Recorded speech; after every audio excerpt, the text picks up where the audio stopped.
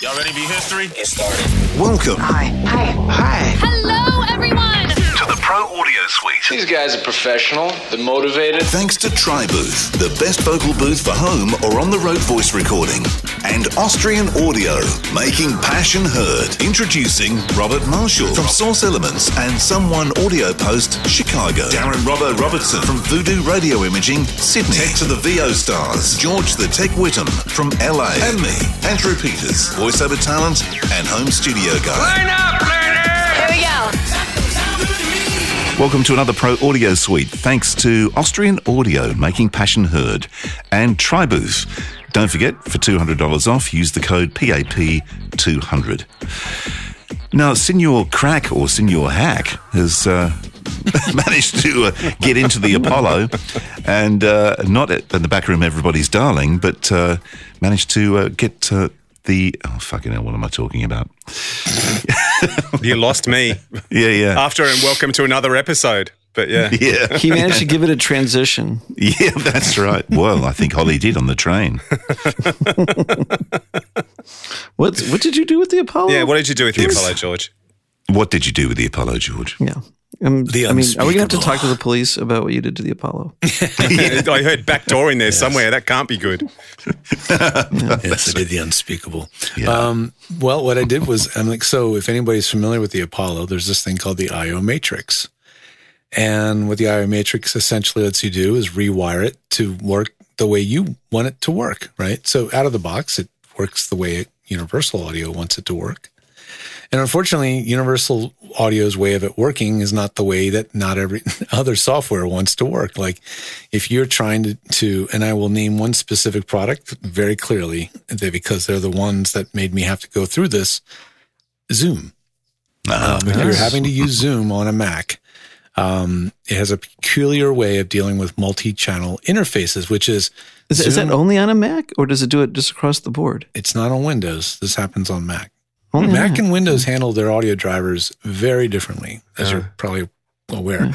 But in the Mac side, what Zoom has chosen to do, I think, and they've done it out of an act of idiot-proofing Zoom. Yes, is it hears every channel, right? Every input. At the same time. And that includes the monitor mix, the mix that only you should hear. Right. the producer, that's the mix for you and your speakers. That is sent back to Zoom, right? So it really creates a mess.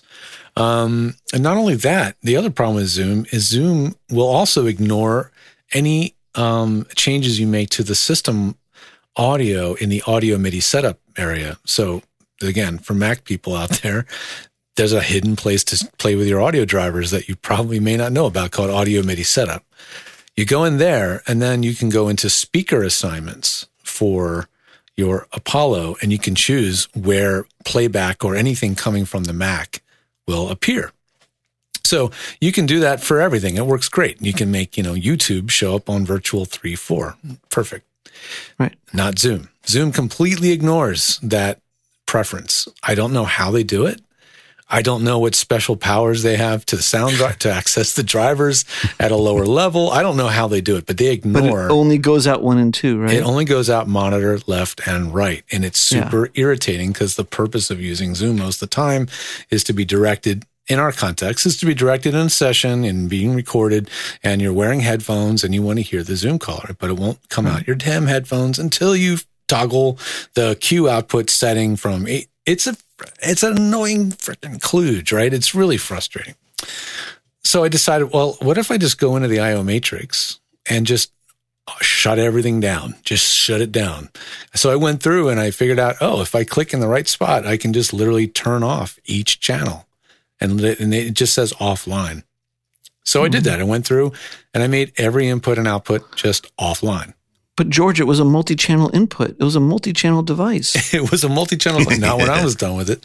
So I basically turned the Apollo into a 2-channel, 2-mix device. So I made channel 1, aux 1 input, and I made channel 2, aux 2 input. And both of those are left, by the way, because the aux sends are stereo. Let me try to break that down for everybody, because I think that this is tough to twisted describe. thing. I have pictures of this on uadforums.com. And Let me try here. Okay. So when you look at the IO matrix of the Apollo, on one side it just has input 1, 2, 3, 4, 5, 6, 7, 8, however many channels. 14 channels on this one. This is a twin that has 14. Right. And so normally the way they set it up is microphone input 1 is channel 1 and microphone input 2 is channel 2. Right. And then eventually it breaks over into like the ADAT inputs for speed, channel diff, 3, 4, et cetera. et cetera. Right. But when you look at the Apollo mixer, channel 1 of that mixer is always mic 1. Channel 2 is always mic 2. Right. The input on the mixer is not the same as the input that the device is saying is my input. Right. And beyond that, the mixer has other functions, and this is going to blow everybody's mind. It has effectively what's called an output, an aux out, aux send. Right. On some Apollo mixers, it has 2 aux sends. So you can take that microphone and send it someplace else. But those are also virtual because those are happening internally. So those what George does, analog out. Yeah. So what George does is he basically tells the Apollo that its input number 1, as far as the driver is concerned, is actually the aux output from the console mixer. Right. And that's how he gets a bunch of mics into one. Like if you had a Mackie mixer sitting in front of you, this would be like taking a patch cable out of aux 1 output and plugging it into channel input 1 of your Mackie mixer. Right. So I'm rerouting what's coming out aux 1 and I'm sending it into input channel 1 of the mixer. Right? That's what's happening. Okay. Wow. So then I did that for channel 1 and I did that for channel 2 as well, so that we have 2 different channels with unique mixes, an aux 1 mix, stereo, and aux like 2 mix. 2 mics or something, like U87 and 416 now, or something. Everything I'm describing right now is for using Zoom for typical voiceover purposes or maybe podcasting. So just a single mono audio signal into Zoom, period. Right. So now we've figured out how to get Zoom to listen to only what we want to send. So all I have to do is send whatever I want to send to it. I turn that aux send up. So I've got because there's nothing else there. Right, because there's just nothing else there. It's deaf. You can't hear any other channels because they're dead. I cut them off. Aux 2 is still feeding Zoom all the time. But when you're using Zoom in mono, it ignores channel 2, right? So it doesn't know it's there. So now we've got a dedicated mix for Zoom, finally. Now, it doesn't have to be just Zoom. You can use it for other stuff. You could send a mix to Source Connect. You could send a mix to really anything. But that's what I'm using it for in that case. So what's different in your original twist the Apollo mixer back into itself thing is that you're now killing all the other inputs. So when you click on Apollo on some device, like even say Source Connect, you only see 1 or 2 inputs. Well, that's a good question. I didn't even look yet. So if I go to Source Connect, which I am in now, and I mouse down, I'm not going to change it because I don't want to mess up the show. I still see in Source Connect through 14 channels of input. You do. So it kills the input on the inside. It kills the input to the driver, but the driver is still there. But the driver's still there. Yeah. Yeah. So that keeps things from breaking. Like on the software side, it still sees everything normally. It doesn't know that I've done all these. It doesn't know I've ripped all the cables out, and taken it all apart. Right. So the funniest thing is UA's reaction. Well, okay, so that's only half the story. The other half, remember, Zoom is an idiot and won't play back through virtual channels. So the other half of the rewiring is I took channel 1 and channel 2 output and made them virtual 1 and 2. So now monitor left and right no longer exists in the way it did before. Now monitor left and right shows up on the virtual channel 1 and 2 fader. So I've really twisted the route. Go over that one again. So normally when you play back anything through channel, you're now on the right side of the matrix of the IO. This is the output side. On the output side. Yeah. I'm on the output side. So now I've said instead of the default being monitor left is channel 1, monitor right is channel 2. If I look at my outputs here, there is no monitor left and right. It's gone. I blew it away. That doesn't exist. Now, monitor channel 1 and 2 now are virtual 1 and 2. So anything that shows up on channel 1 and 2, which is what almost everything is going to show up there, that's the first two channels. It goes to the monitor. Is going to show up on the mixer, the monitor mixer, on the Apollo mixer, on virtual 1-2. Right. So I've rewired it so that monitors show up on a fader instead of on the main outputs. Yep. So that fixed that problem now. So now I can get Zoom to show up on virtual 1 and 2. Why is that important? Wait. So monitors show up on monitors, on inputs, not as outputs. Right. And it doesn't break your monitor outputs. But your analog monitor. That's what I was going to ask. Yes, your analog monitor still goes out monitor hardware. That's right. 1 and 2. The monitor left-right jacks on the rear, which go into your monitor speakers. In my case, that's what happens. But now it only monitors what comes from console, which happens to be your output, your Mac, because that's 1 and 2, which is virtual. Right. Actually, I'm gonna edit myself right now. I don't know if the monitor outputs on the Apollo are working. I didn't test those yet. They may not be working. Because you want to hear yourself, right? Well, they may not be working. I didn't test the monitor out left and right on the Apollo to see if they're physically functioning. I have no idea if they're working. I might have cut them off. I don't know. I haven't used them with speakers yet. So that's another thing to explore. That might be a problem for some people. That might be a problem for some people. Okay. But this is, again, a very unique use case. This is for all of us voice actor, podcaster kind of people. And now we've rewired that. So now when I hit, when I'm on a Zoom call, now Zoom shows up on a fader in the mixer where I want it to, instead of on the monitors. And now I can send that somewhere else. So what if I want to record it? I send it to aux2. What if I want to hear it in my headphones? I send it to headphones. I can send Zoom where it needs to go, and now I have control over its outputs. I can send it anywhere I want. But Zoom does work with virtual faders. I know that we've had Zoom work with like Nexus and stuff. So what do you mean by Zoom doesn't output to virtual devices? So in order to get anything coming from anything except like Pro Audio software sees your Pro Audio hardware as a multi-channel device, right? Pro Tools sees all the channels. Logic sees all the channels. Even Twisted Zoom Wave. just wants to go out 1 and 2. Even Twisted Wave sees all the channels, right? Yep. Source Connect sees all the channels. Now, Chrome sees channel 1 and 2 in and channel 1 and 2 out. 1 and 2 out. Yep. Zoom, same. Only 1 and 2 in and 1, 2 out. Sometimes Zoom sees every input. Yeah, the difference is Zoom sees every channel, 1 through 14, all the time, right? Input. As inputs. And then it sees all, and then it feeds out to only the first 2 channels, which is monitor left and right. This is clear as mud, right? Explaining this over a podcast. This is only Zoom if you're using an Apollo, right? Because This is only valid to the hundreds of voice actors I've set up Apollos for. Yeah, yes. Okay. Because I was going to say, I don't have that issue with Zoom, but then I've got Nexus, so that makes my life easy. Well, and Zoom works with virtual devices too. Like I haven't seen Zoom not work with virtual devices. That's what I was trying to drill down on. If you go on a modern Mac running, I'm on Big Sur, but if I set speakers in audio MIDI setup as virtual 1 and 2, so that anything system audio will show up on a virtual channel. Zoom ignores that, and it still shows up on monitor channels. Oh, so it only ignores the Apollo virtual. It doesn't ignore the another virtual driver like sound. Oh no, it doesn't ignore drivers. Yeah. It just ignores that under that routing that we did. The virtual driver of console of Apollo. Right, that's what I mean. It's such a peculiar thing, but it's unique to Zoom, and I haven't seen anything. We also have a little bit of trouble with that, though. There's some situations where Source Connect will get upset being set a virtual output 5 and 6 or 7 and 8. Yeah, and if you use that, and it'll crash it, and then you got to reinstall it. It's happened, but it doesn't seem to happen on the new Macs on the Silicon. It's not as much, but every now and then someone floats through tech support with that, and it's like, man. So there's some very strange things happening, at the lowest levels on the Apollo. And Apollo drivers never worked with Chrome very well. Well, on Windows, they don't work at all. Like if you're on Windows, Chrome cannot hear the Apollo.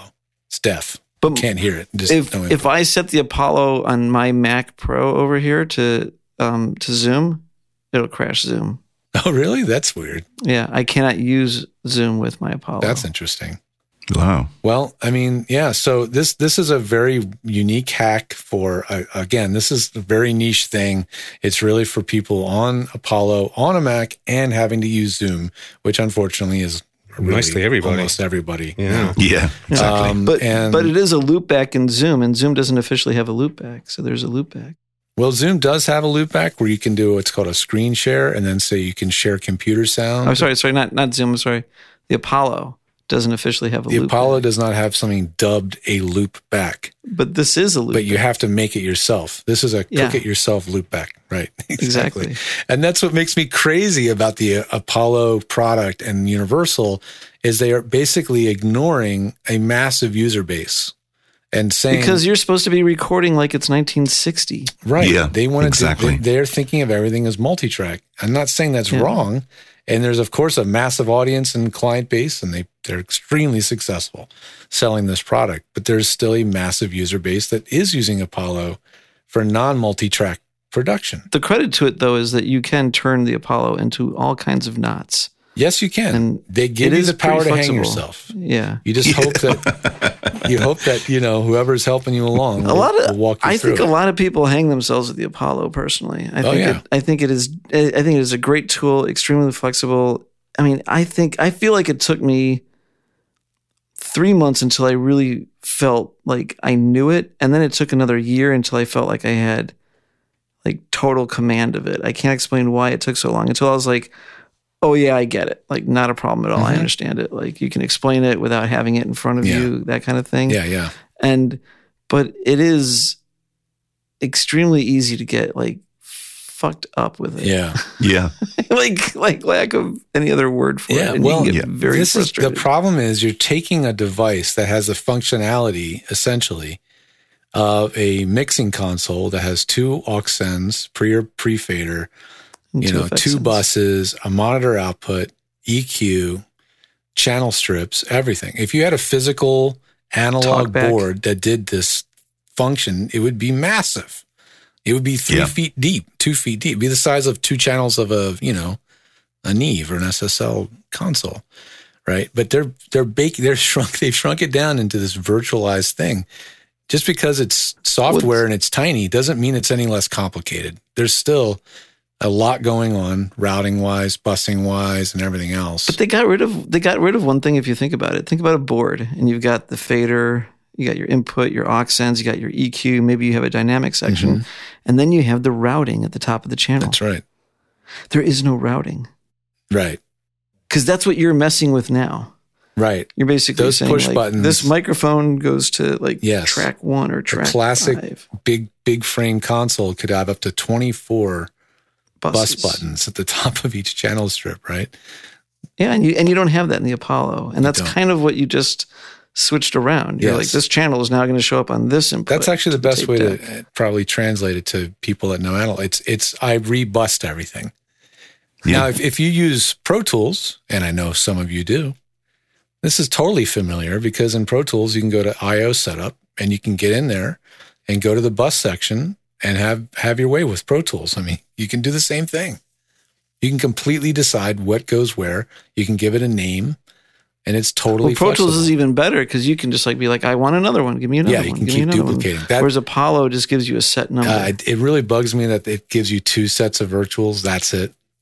Yeah. And it only gives you 2 aux sends and 2 Q sends. Well, you got to go up to the bigger ones to get the Qs. You get 2 aux sends, a headphone, and a line. 3, 4. You got to go up to the bigger brothers to get. I've seen some that have 2 Q sends. Yes, you got to go up to the rack-mounted ones.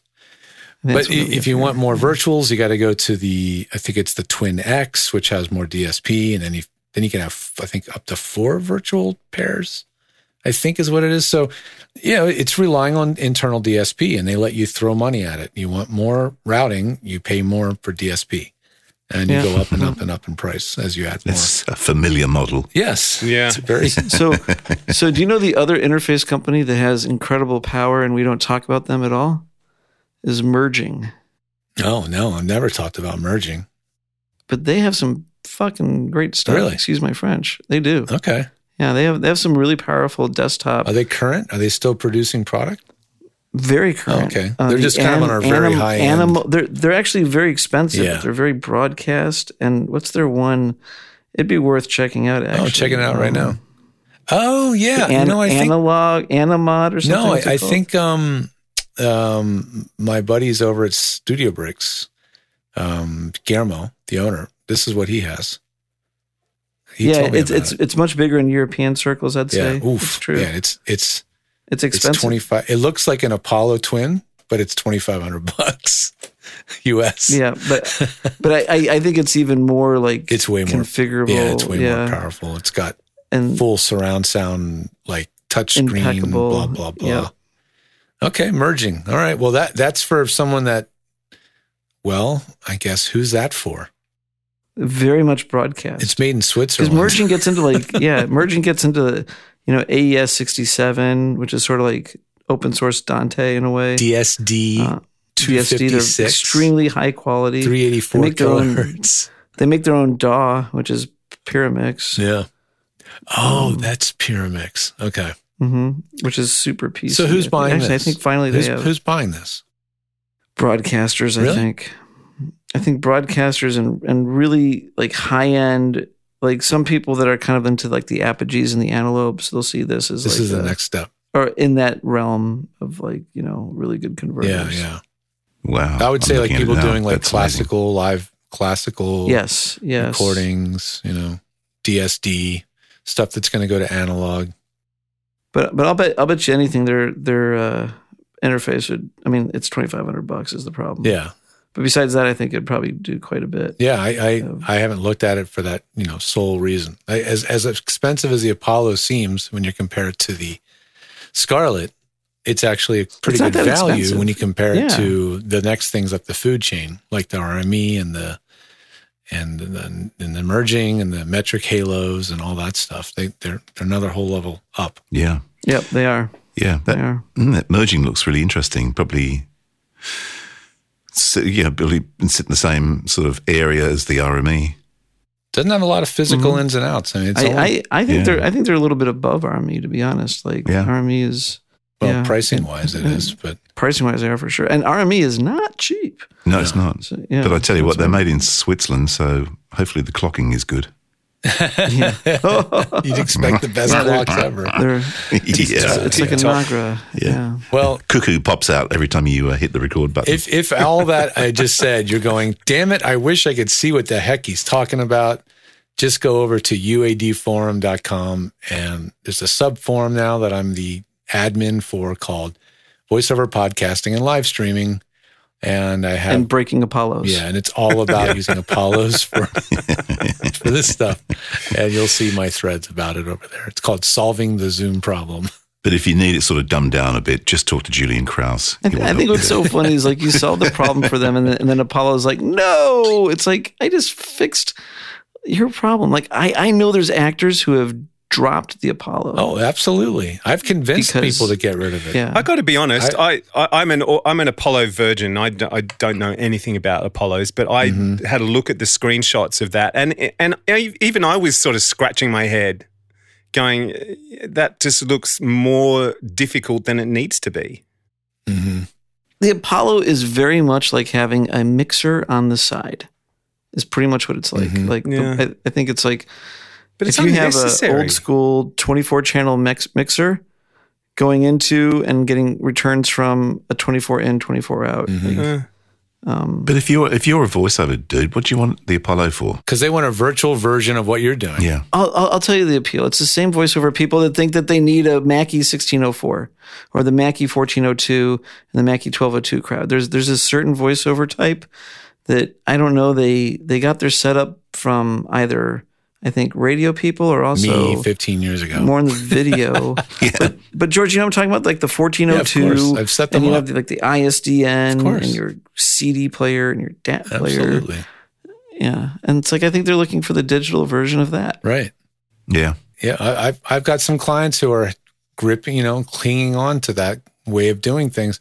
But I have others who have, let me kind of evolve their studios and move away from that. But it's just kind of a matter of people physically want to touch a fader to turn their mic up and down, physically touch this to turn this up and down. Or see it See it on see board. it being like on board. Yeah. Here's a question for you though, George, because you would see so many home setups. What is the most popular preamp interface?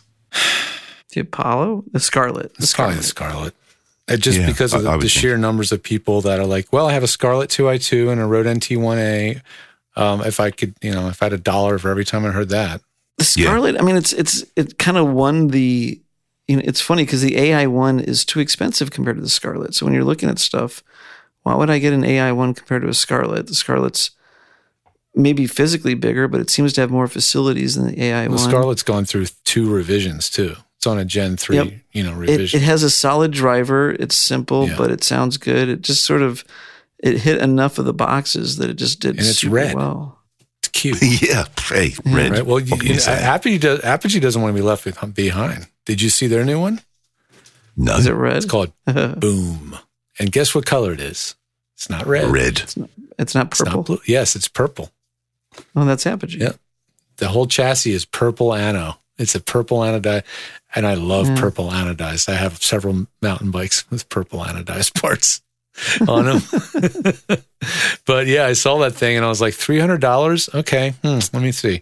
$300, 1 mic preamp. It's essentially, it takes the place of the Apogee 1, which was just a 1 mic input. Yeah. It's sort of the new version of that, with a new form factor. No more stupid breakout cable and it's and how solid does that feel compared to like, it seems to me the Persona stuff doesn't feel as solid. It's like more plasticky. Persona seems more on the Behringer side of things. I was not recommending anything Personas for a long time until I got the Revelator, and its physical build quality is quite good because all the buttons are membrane, they're soft buttons. And then the knob feels reasonably good. The only knob on the front. Are they wiggly? Is it like you feel like you're like wiggling the whole PCB board with the knob? Yeah, if you do what those guys on YouTube do and push it back and forth hard, it has a little bit of movement, yeah. But you don't notice it when you're using it day to day. And yeah, for what it is, it's do you feel like the preamp is like just as, they are all the same chip, right? You think about it, a Scarlett and like our Claret preamp. I swear I watched Julian Krause do a review of one of these, and it didn't have great review. The Cirrus would be the converter chip in it. Right, which is a good converter chip. But also the preamps are usually just like some, typical, the same TL, what is it, like 998, or I forget the numbers, but just it's the same chip. Right. Watch, that's what's great about Julian Krause's stuff. Yeah, it's dry and it's very analytical, but you get to start seeing like, oh, it's that chip again. Oh, it's that chip again. Yeah. A lot of them are exactly the same. It's the same preamp chip. It's the same AKM converter or maybe a Sirius converter. Mm-hmm. And their software is different. Like the features in the front panel are different, but it's theirs to mess up. I forget who I was talking to. Someone was looking at a piece of gear and he knew circuits, and he's like, their preamp is the example preamp from like that's chips. When you buy the chip and they give you like example circuits, like here's a preamp, like just stick a capacitor between these two legs, or like do these two things in a variable potentiometer on these two legs, and you got a preamp. And like that was the preamp in some interface. Like they just took the example one and went like, okay, that'll work. Make it variable gain. Yeah, well, it's hard to find something that can do, even if you don't like the way it does it, it's hard to find something that does everything that the Apollo does, and at that price point. Yeah. So it's definitely a market leader. It's going to be for a while.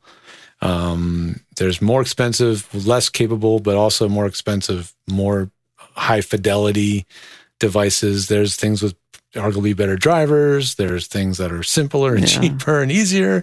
It's just this weird middle ground thing that mostly is not that, is pretty awesome at many things. And can you do to Total Mix what is Total Mix as flexible as the Apollo? In the end? I don't know, because I don't own one. I've only had to set it up for people and kind of muddle my way through it. But I don't know.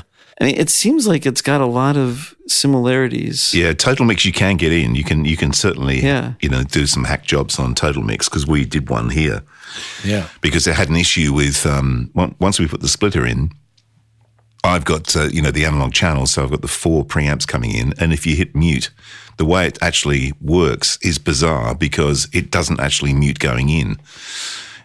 I don't know where it mutes, but it doesn't mute going in. So if you've got preamps turned on, you have open up 1, you have 3 on mute, all 4 are live.